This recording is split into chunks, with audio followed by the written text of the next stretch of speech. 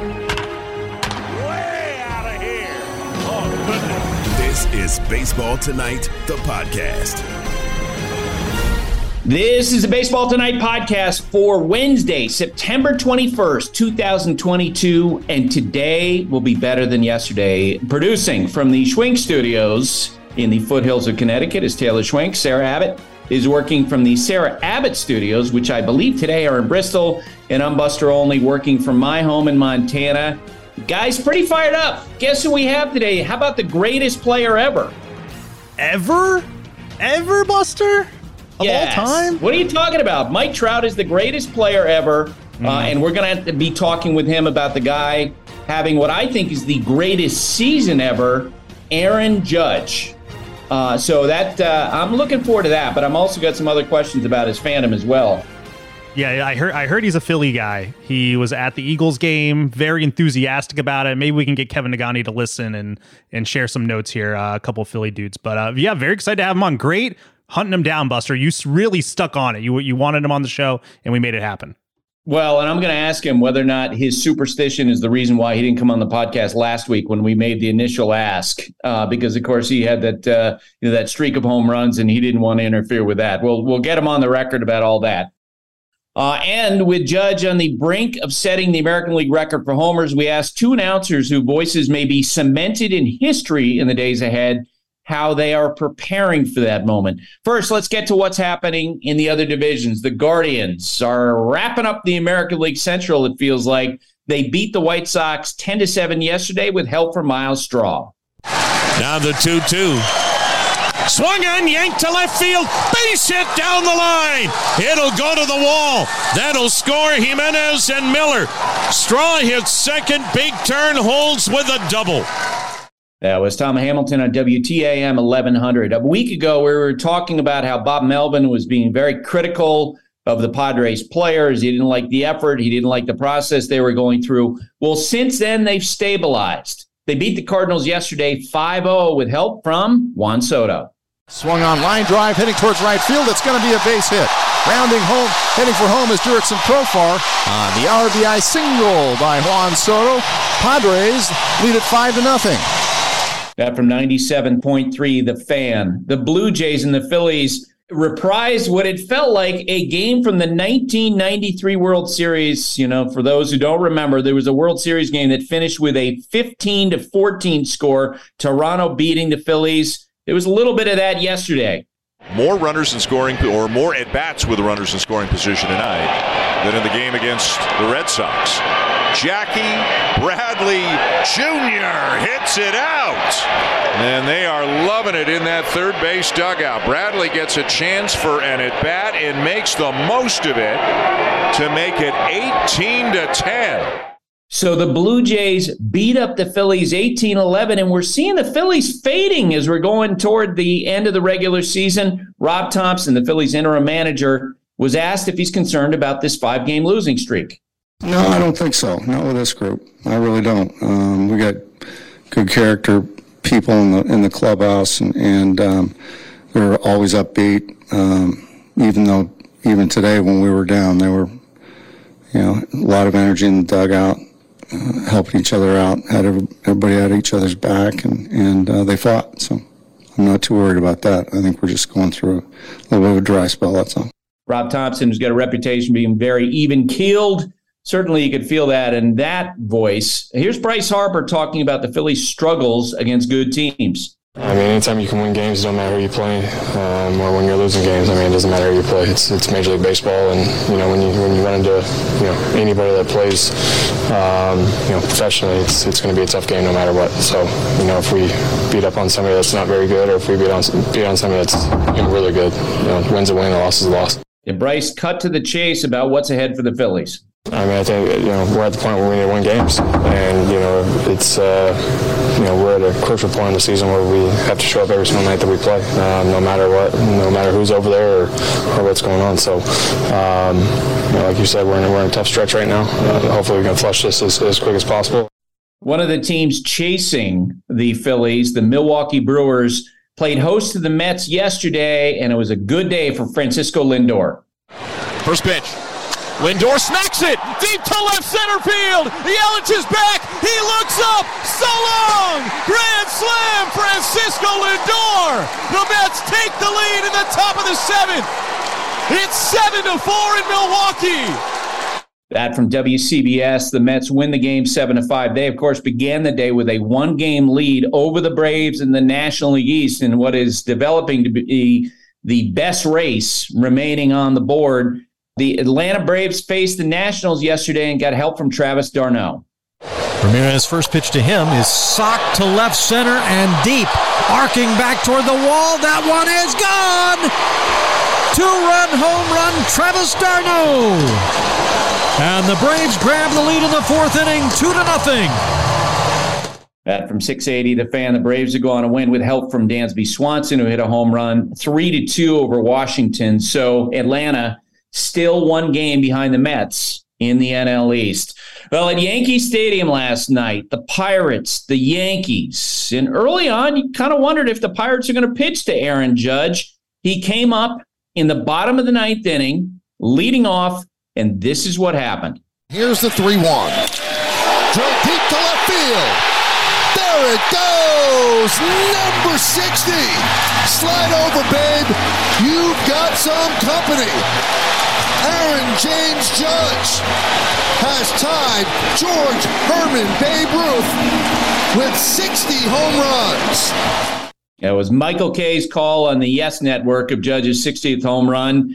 Here was how John Sterling called that home run at WFAN. Here's the 3-1. Swung on that. There it goes. Deep left. It is high. It is far. It is gone. He's tied the Babe. It's a Judgian blast. His 60th home run of the year. Wow. Yeah, so John Sterling, Michael Kay making calls there. We're going to be talking with them in just a moment about their calls whenever Judge hits number 61, number 62, and how they prepare for that moment. Now, with that game last night, Aaron Judge's home run made it 8-5 Pittsburgh. Well, the Yankees rally continued. They had another hit. They loaded the bases. Giancarlo Stanton came to the plate. Swung on, drilled to deep left. That ball is going to be gone. A grand slam to win the game. A no one out, bases loaded, grand slam, bottom of the ninth. And the Yankees have come back in the ninth inning with 5 runs to win the game 9-8. Stanton finally delivered a bullet line drive in the left field seats. Giancarlo non si posta parlo. A Stantonian home run. Here was Aaron Judge after the game talking about what number 60 means to him.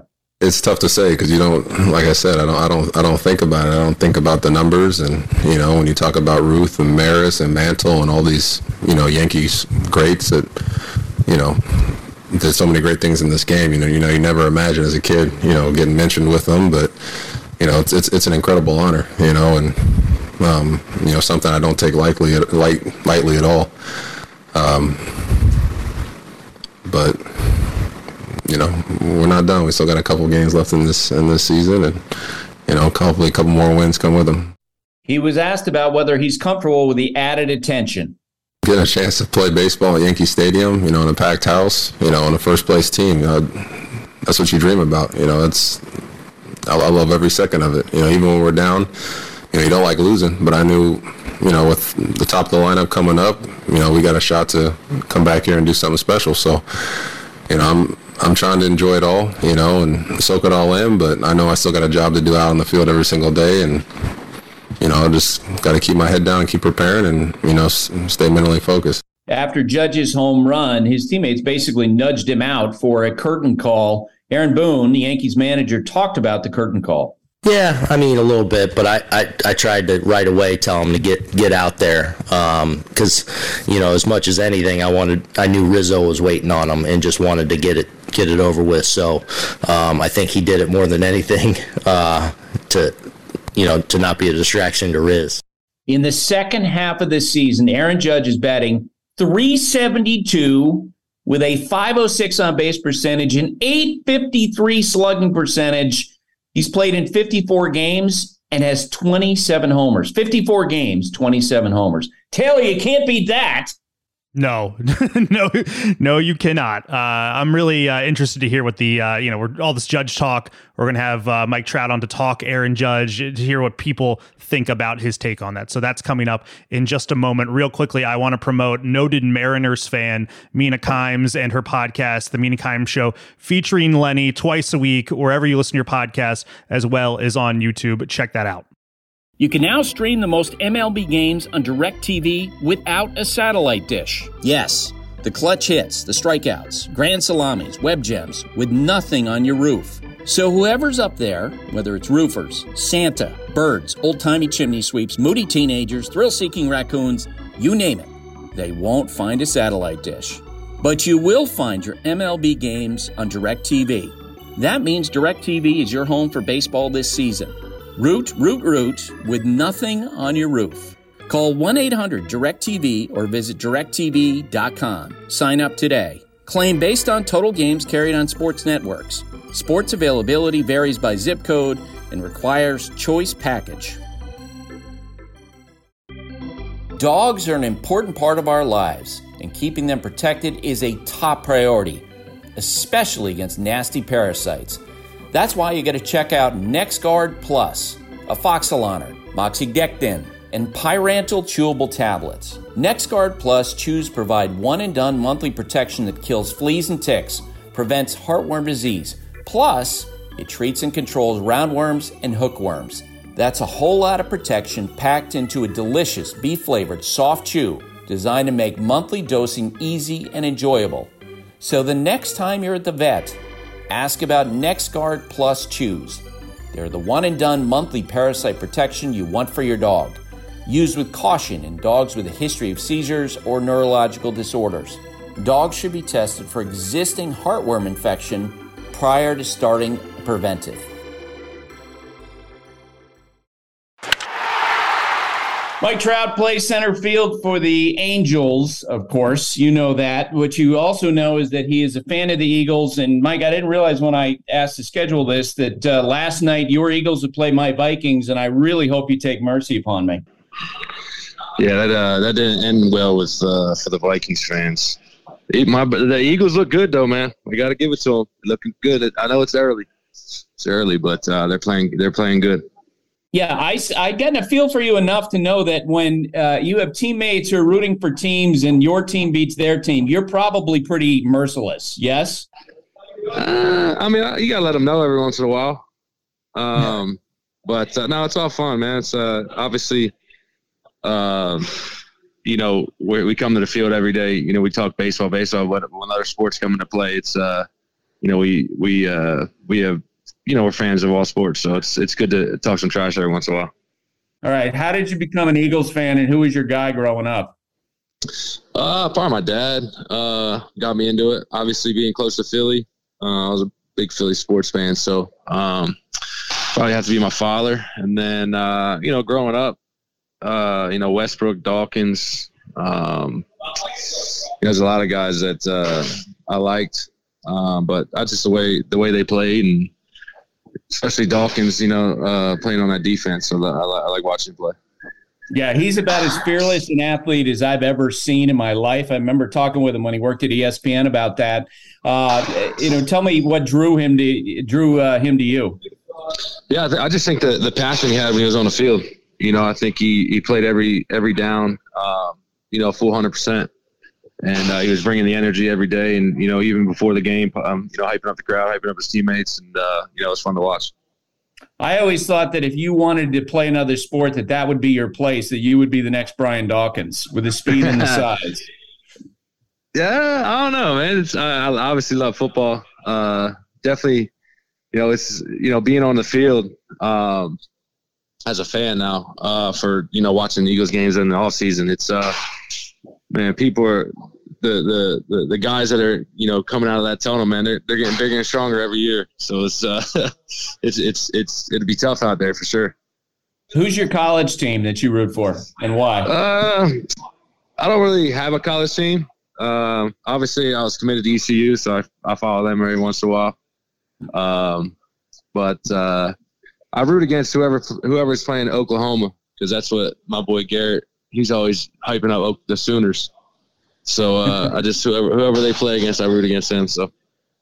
All right, tell me about a golfer that you root for and why. Big Tiger fan. I don't think anybody hates Tiger. I love golf. He was the guy I followed growing up, and all the stuff obviously he's accomplished on the golf course. So at some point, because you're a star, have you ever gotten a chance to play around with him or gotten a chance to talk with him? I haven't. It's definitely on the list of things I want to do. I think one of these off seasons, if I run into him or you set something up, it'd be definitely it'd be pretty cool to experience for sure. Nice. All right. I've heard legends of how far you can hit a golf ball. Can you please correct the record?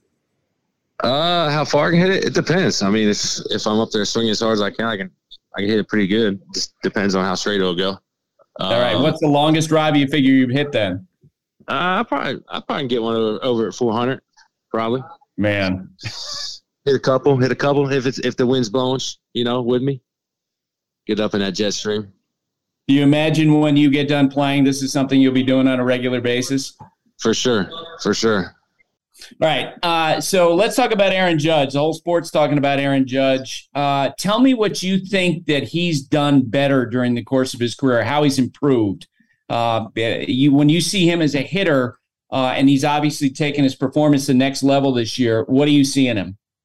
Yeah, I just think he's hitting the ball at all fields. I mean, he's on every pitch, you throw him. When he was when we faced him in Anaheim, anything you threw to him, you were throwing him in, he was pulling it, and then you threw one up and away, and it was sitting in the seats to right center. So just the plate coverage, obviously he's a big guy, but it's I'm obviously happy for him, just the way he's transitioned to the player he is. He's a superstar for sure.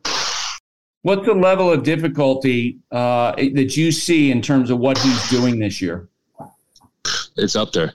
I mean, it's to do it consistently like that. Obviously, playing in New York definitely adds a little factor to that. But just the consistency, staying healthy and just performing like that. It seems like every day he's either hitting a homer or getting 2 hits. So it's fun to watch. It's good for baseball, and I think he bet on himself, and that's even more. I think. Obviously turning down that contract and, seeing him go out there and put up these numbers, it's impressive. Yeah, that's what's jumped out at me. We talked on Sunday Night Baseball the other day. I mentioned that I really feel like that hitting, and, here I am having never taken a plate appearance in the big leagues. My sense is the way the relievers are used, that hitting has never been more difficult than it is right now. I mean, from your perspective, from the time you started to now, how much more difficult is for somebody to do what he's doing?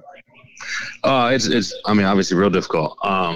You got analytics now. You got machines that can, for pitchers that can show you, grip, more spin rate, or not spin rate, but like horizontal break, vertical break, just stuff they can use in their bullpen and in practice that they can take into the field. And guys are throwing 96 plus now. A lot of it's. When I first came in the league, everybody was, 80, you had a few guys that would throw 100, but, majority of the guys were, 88, 91. Now it's, the average, I think, speed is over 92, 93. So it's, like you said, it's definitely harder now because the pitching is getting that much better. Compare Shohei Ohtani as a player in 2021 to what you're seeing in 2022. I mean, it's pretty remarkable what he's doing. For me, obviously, he hit. I think he was over 40. Or did he hit 40 last year? 40 home runs. Yeah.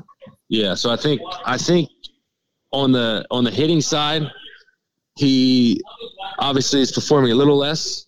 But then on the pitching side, he's more dominant as he was last year. I think he's figured. It's pretty impressive what he's doing. Obviously at the plate and on the mound, but what he's doing on the mound is pretty incredible. He's learning new pitches. He's throwing, I think we played the Mariners the other day, and he threw like 5 different shaped sliders And, it was just incredible. And now he's throwing that sinker at, 100 with, 20 inches of horizontal break. I mean, you keep adding pitches like that to that Arsenal, it's he's going to be tough to hit. So he's unbelievable. I've never seen anything like it. All right, that recent stretch of home runs in 7 straight games, given the physical issues you had early this year, how big was that for you, you think, as you guys wind down in 2022? It was big. I mean, obviously, the main goal was when I came back is just to finish strong. We got, I think, two more weeks left. I think 15 more games. So, I'm just trying to take some momentum in the offseason, finish healthy. And obviously that stretch was much needed because, I think, the time, I lost, I think it was like 40, 41 games or something. It was tough, obviously not being out there, but, being able to come back and put up some good numbers. It means a lot to me. It's just a good, mental thing for me, knowing that my back's good and obviously physically. So when I put in the request to the Angels to have you come on the podcast, it didn't really dawn on me, or it never occurred to me. I'm like, you know what? I'm asking him to come on the podcast right in the middle of a streak. And so when I got back answers, you know what? He wants to wait till he gets home. I thought to myself, well, yeah, I think he doesn't want to talk about any of this while this is going on. Is that fair to say? I don't think that even came up in my mind, but I was talking about this to a lot of guys. I think. Oh, really? About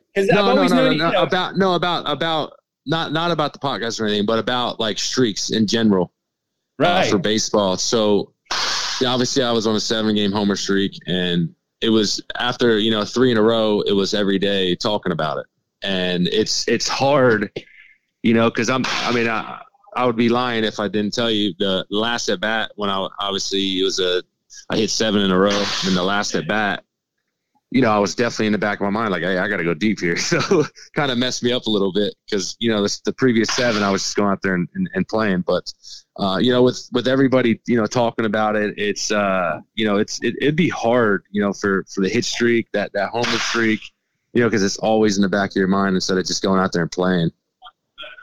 Yeah, and you got idiots like me asking you about it before and after every game. You do that. All right, Mike. I appreciate your time. No problem. Anytime. Enjoy that new lodge or ranch up in Montana. I've never been out there, so it's sounds peaceful out there. So it'll be a blast. Yeah, absolutely. Thank you, sir. Yeah, thank you.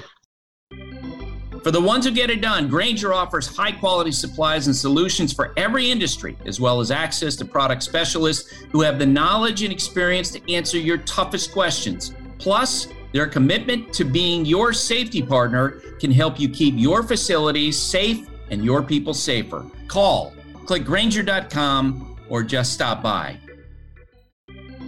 Vivid Seats wants to get you to the games you love this spring. Experience every pitch, assist, and game-winning shot live and in person. And the best part? Each transaction is a step toward a free 11 ticket with Vivid Seats rewards. Score unbeatable perks like free tickets, surprise seat upgrades, and annual birthday deals. As the official ticketing partner of ESPN, Vivid Seats is offering you $20 off your first $200 ticket purchase with code BASEBALL. That's code BASEBALL. Visit vividseats.com or download the app today. Vivid Seats. Experience it live. Michael Kay is the play-by-play man on Yankees games on the Yes Network. And Michael, you were to be joined today, as scheduled by John Sterling, play-by-play man on Yankees games and WFAN, your longtime partner before you moved over to television. And I suspect you probably are not surprised at 10:30 that he didn't answer his phone. I mean, what's that line from Casablanca? I'm shocked that there's gambling in this establishment. Shocked. Tell me why you're confident about that. I will tell, in all fairness to John, when I talked to him on the phone the other day about doing this with you, he mentioned to me, like, his first reaction was 10:30. That's kind of early.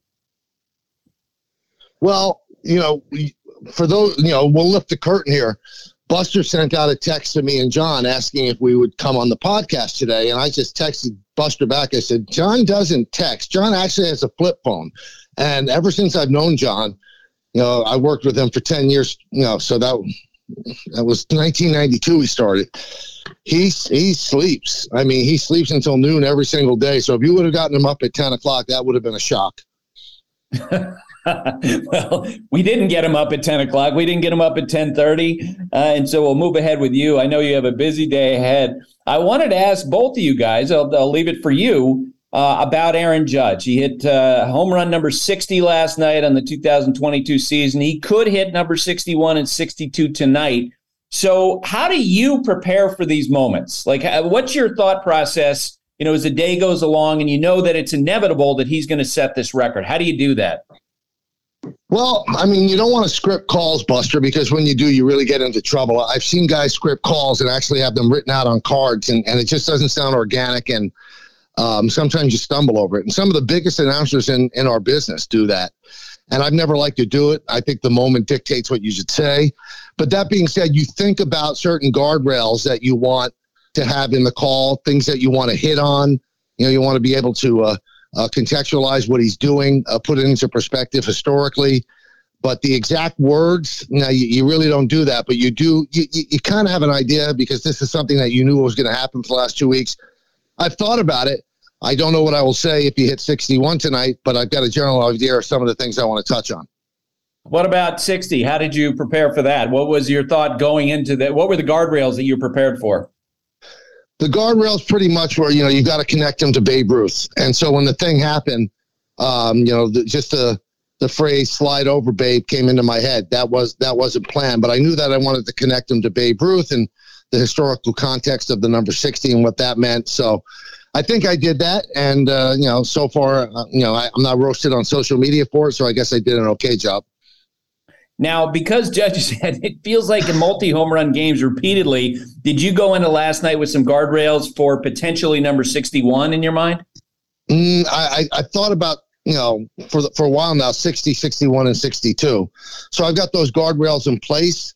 But on a selfish note for the Yes Network, Buster, I would like it to, I was hoping that it would happen yesterday or today. So if he doesn't hit 2 today, in all likelihood, we're not going to get a chance to do the game.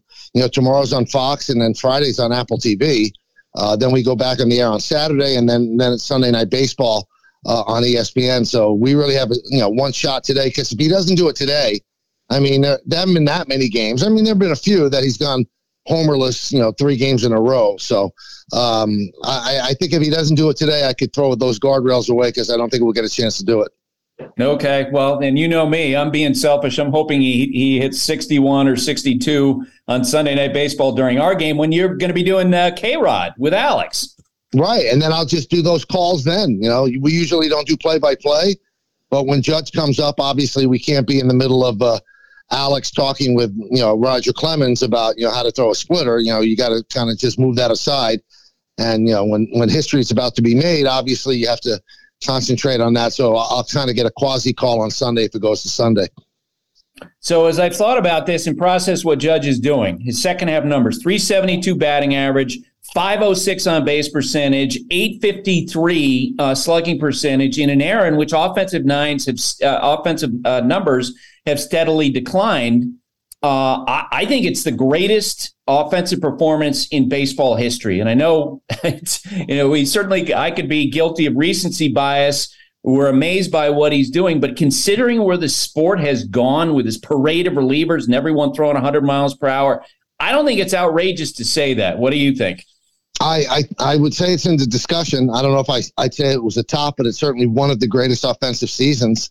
You look what Ruth did in 27, the numbers are better, and he was doing stuff that the rest of the sport wasn't doing either.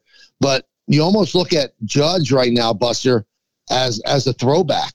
His highlights could be in black and white, because haven't we given up hope on a big, burly home run hitter hitting 300?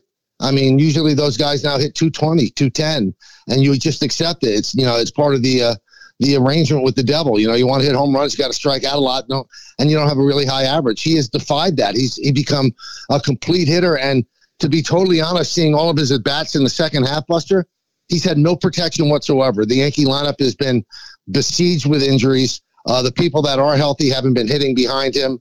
I'm still shocked to this day that he gets to see as many pitches as he does, and he's not intentionally walked more than he is. It made no sense. That was the one guy in the Yankee lineup that could hurt you. And you know what? Every time he had a chance to hurt you, he did. And also, if it wasn't for Aaron Judge in the second half of the season, the Yankees would have, in fact, blown the biggest lead in the history of baseball. They would have blown that 15.5 game lead.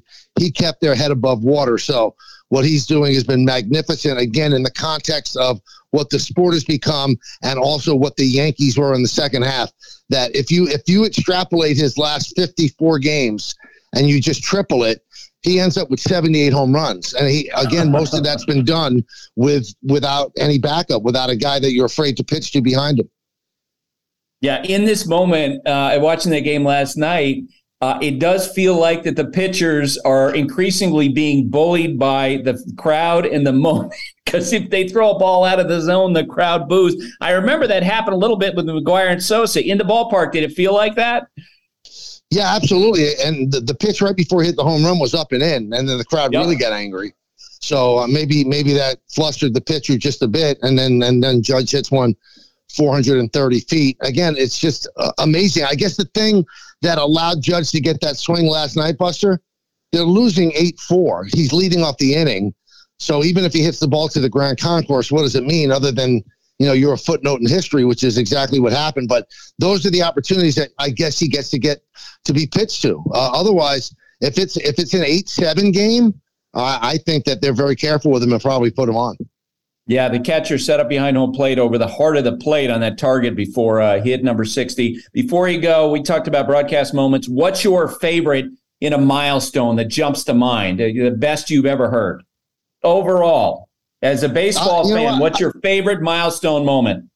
I really, people looked at Phil Rizzuto as a guy that had shtick, but when it was a really big moment, Phil Rizzuto really brought it, and I thought that his call on Maris' 61st was really outstanding as well. But, on a broader sense, I just got goosebumps when Joe Buck was calling the World Series and said the exact same thing that his dad did when Kirby Puckett hit the home run, and then when the home run was hit, I guess it was the Cardinals and the Rangers, I believe.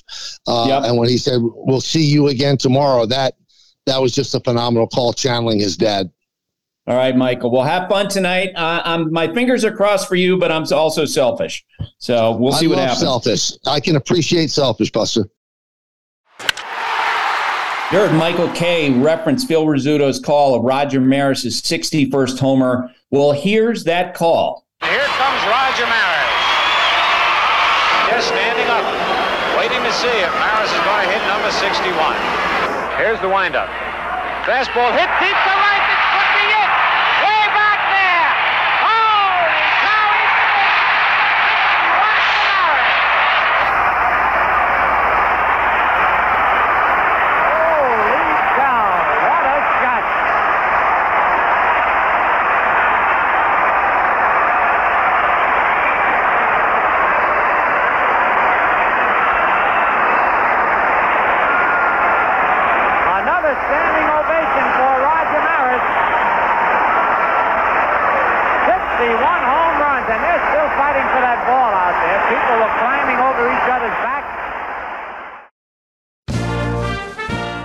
Todd Radom is the chief executive of our weekly quiz. He's a graphic artist whose work can be seen on ball fields all across America, all around the world, or you can go to his website, toddradom.com. Todd, how you doing?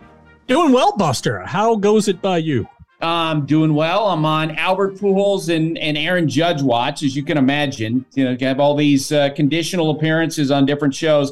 If this, Albert gets to 700, if Judge gets to 62, then, you need to be ready to jump on a plane, that sort of thing.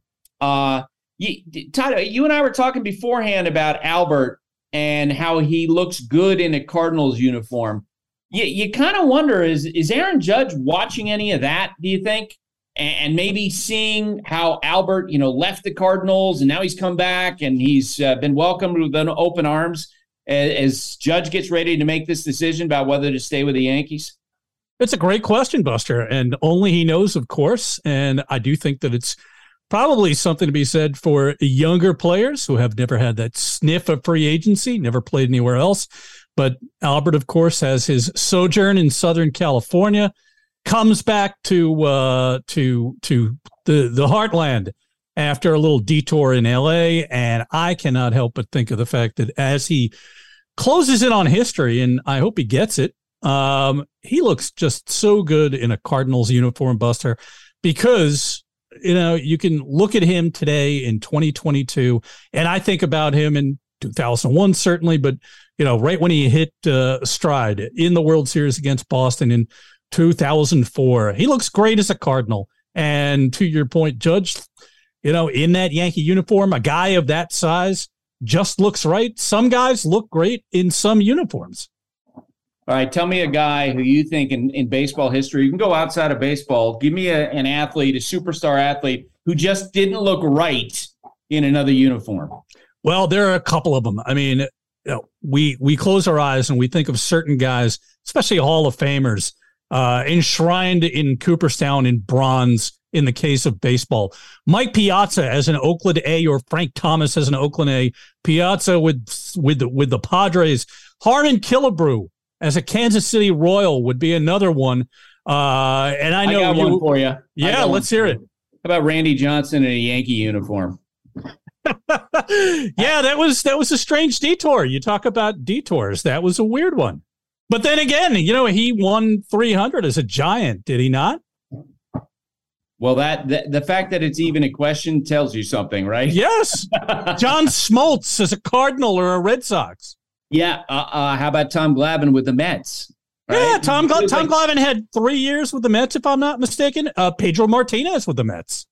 Yeah. And I guess as someone who grew up in New England, I never felt right about Carlton Fisk wearing a White Sox uniform, even though, as it turned out, he played more games with the White Sox than he did the Red Sox. Yeah, it still looks strange, no question about it. And you're right. And you and I probably both know White Sox people, fans, members of the organization that will bring that up the second you bring that up. But it's true. And I think there's a great football one that you and I were chatting about that you had mentioned. Yeah, Joe Namath finishing his career with the Rams, mostly on his back.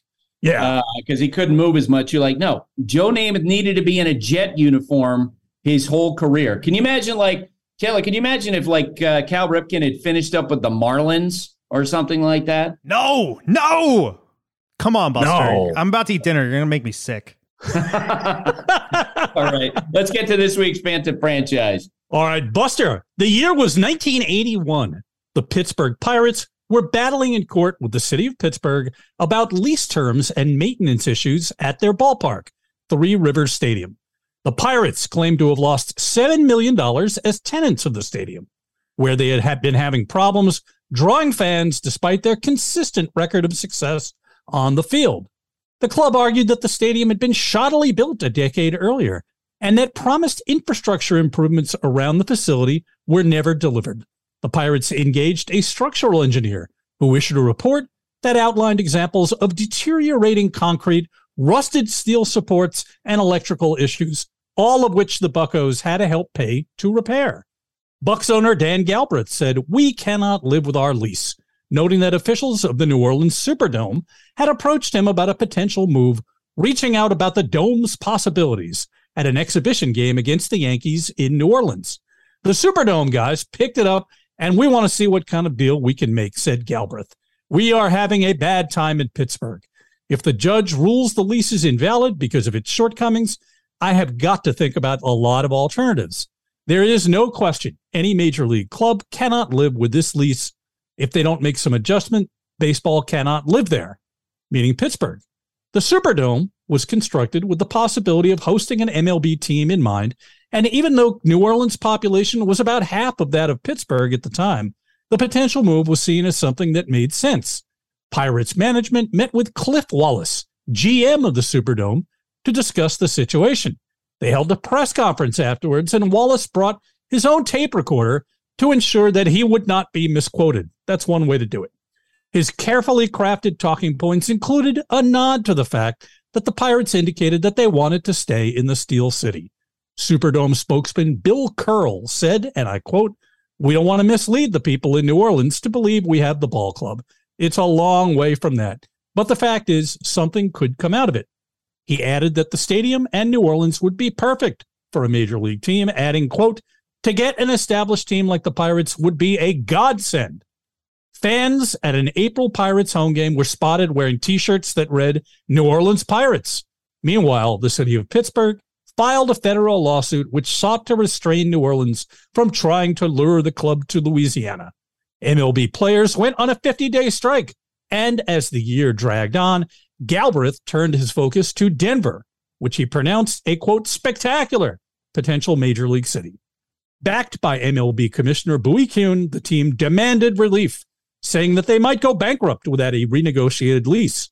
Pirates captain Willie Stargell testified at a 7.5-hour-long city council meeting, and the city voted to take over maintenance responsibilities, thus saving the Pirates for Pittsburgh. But today, Buster, we take a look at the New Orleans Pirates, and they are this week's Phantom franchise. And Todd, you know what's amazing about that is that was just a couple of years after they had won the World Series against the Baltimore Orioles. And I was thinking about this. You and I grew up with the Pirates being this monster team.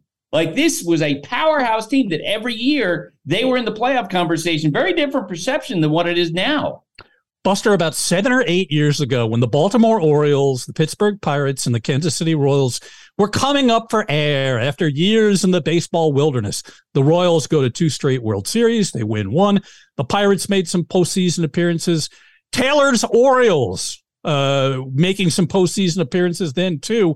And I couldn't help but think of the fact that these were baseball powerhouses when we were growing up. To your point, the Pittsburgh Pirates won a World Series in 1979, playing Baltimore. Can you imagine? Yeah, no, they were an incredible team. And in fact, I've always thought, I know their fan base is really upset with the team because they took the payroll down, which is fair. But I've always thought that the teams from 2013, 14, 15 never really got the credit that they deserved, because they were great teams. And in back-to-back years, they ran into Madison Bumgarner at the beginning of the greatest postseason of any pitcher in our lifetime. And then the next year, they ran into Jake Arrieta at the end of the greatest run we've ever seen for any pitcher in the second half of any season. And they were just unlucky. It didn't work out. All right, let's get to this week's quiz. All right, the standings are as follows. Buster with 11, Sarah with 7, Taylor with 6. So here we go. This team removed the image of their mascot from their uniforms because they deemed it bad luck, then added it back 7 decades later. Was it A, the St. Louis Browns? Was it B, the Washington Senators? Was it C, the Giants? Or was it D, the Athletics? They removed the image of their mascot from their uniforms because they deemed it bad luck, and then they added it back 7 decades later. St. Louis Browns, Senators, Giants, or Athletics? Wow. Taylor, you want to go first? Sure, I'll go with the Browns. Sarah? I'm going to go with option B. The Washington Senators. Okay, and I am, golly, this is one that I'm embarrassed that I don't know better. I will go with the Athletics. Well, Buster, you are right. You are correct, because in the early 1920s, the Athletics removed their elephant mascot from their uniforms because, well, they sold off the entire team after having won the 1913 World Series and lost the 1914 World Series. But they brought it back in the late 80s. And they go to, 3 straight World Series back then, 88, 89, 90. So, Buster, you're correct. Congratulations. Thank you. Who would have known that Connie Mack, would have managed so long and managed so many bad teams and would cite luck as potentially being a factor, Todd? That makes no sense to me. Well, being the manager and owning the team, that's a whole different dynamic. Not unlike King Charles III in the UK. Wow. Dynastic stuff. That was a hard beer. All right, Todd, thank you. All right, guys, thanks. Bleacher Tweets. Alrighty, Buster. Bleacher Tweets for a Wednesday. Bleacher Tweets are brought to you by Dr. Pepper. It ain't college football season without the delicious taste of an ice-cold Dr. Pepper, the one fans deserve. Kimberly Garhart at Jolly Bone writes in, looked at the standings in detail this morning, and 4 teams with 90-plus losses. What's the chance all of them finish with 100 losses? What's the chance all teams in the AL East finish above 500? Hoping my Red Sox can get it together. Yeah, I don't, off the top of my head, I don't know what the Red Sox record is. I don't think they're going to get above 500.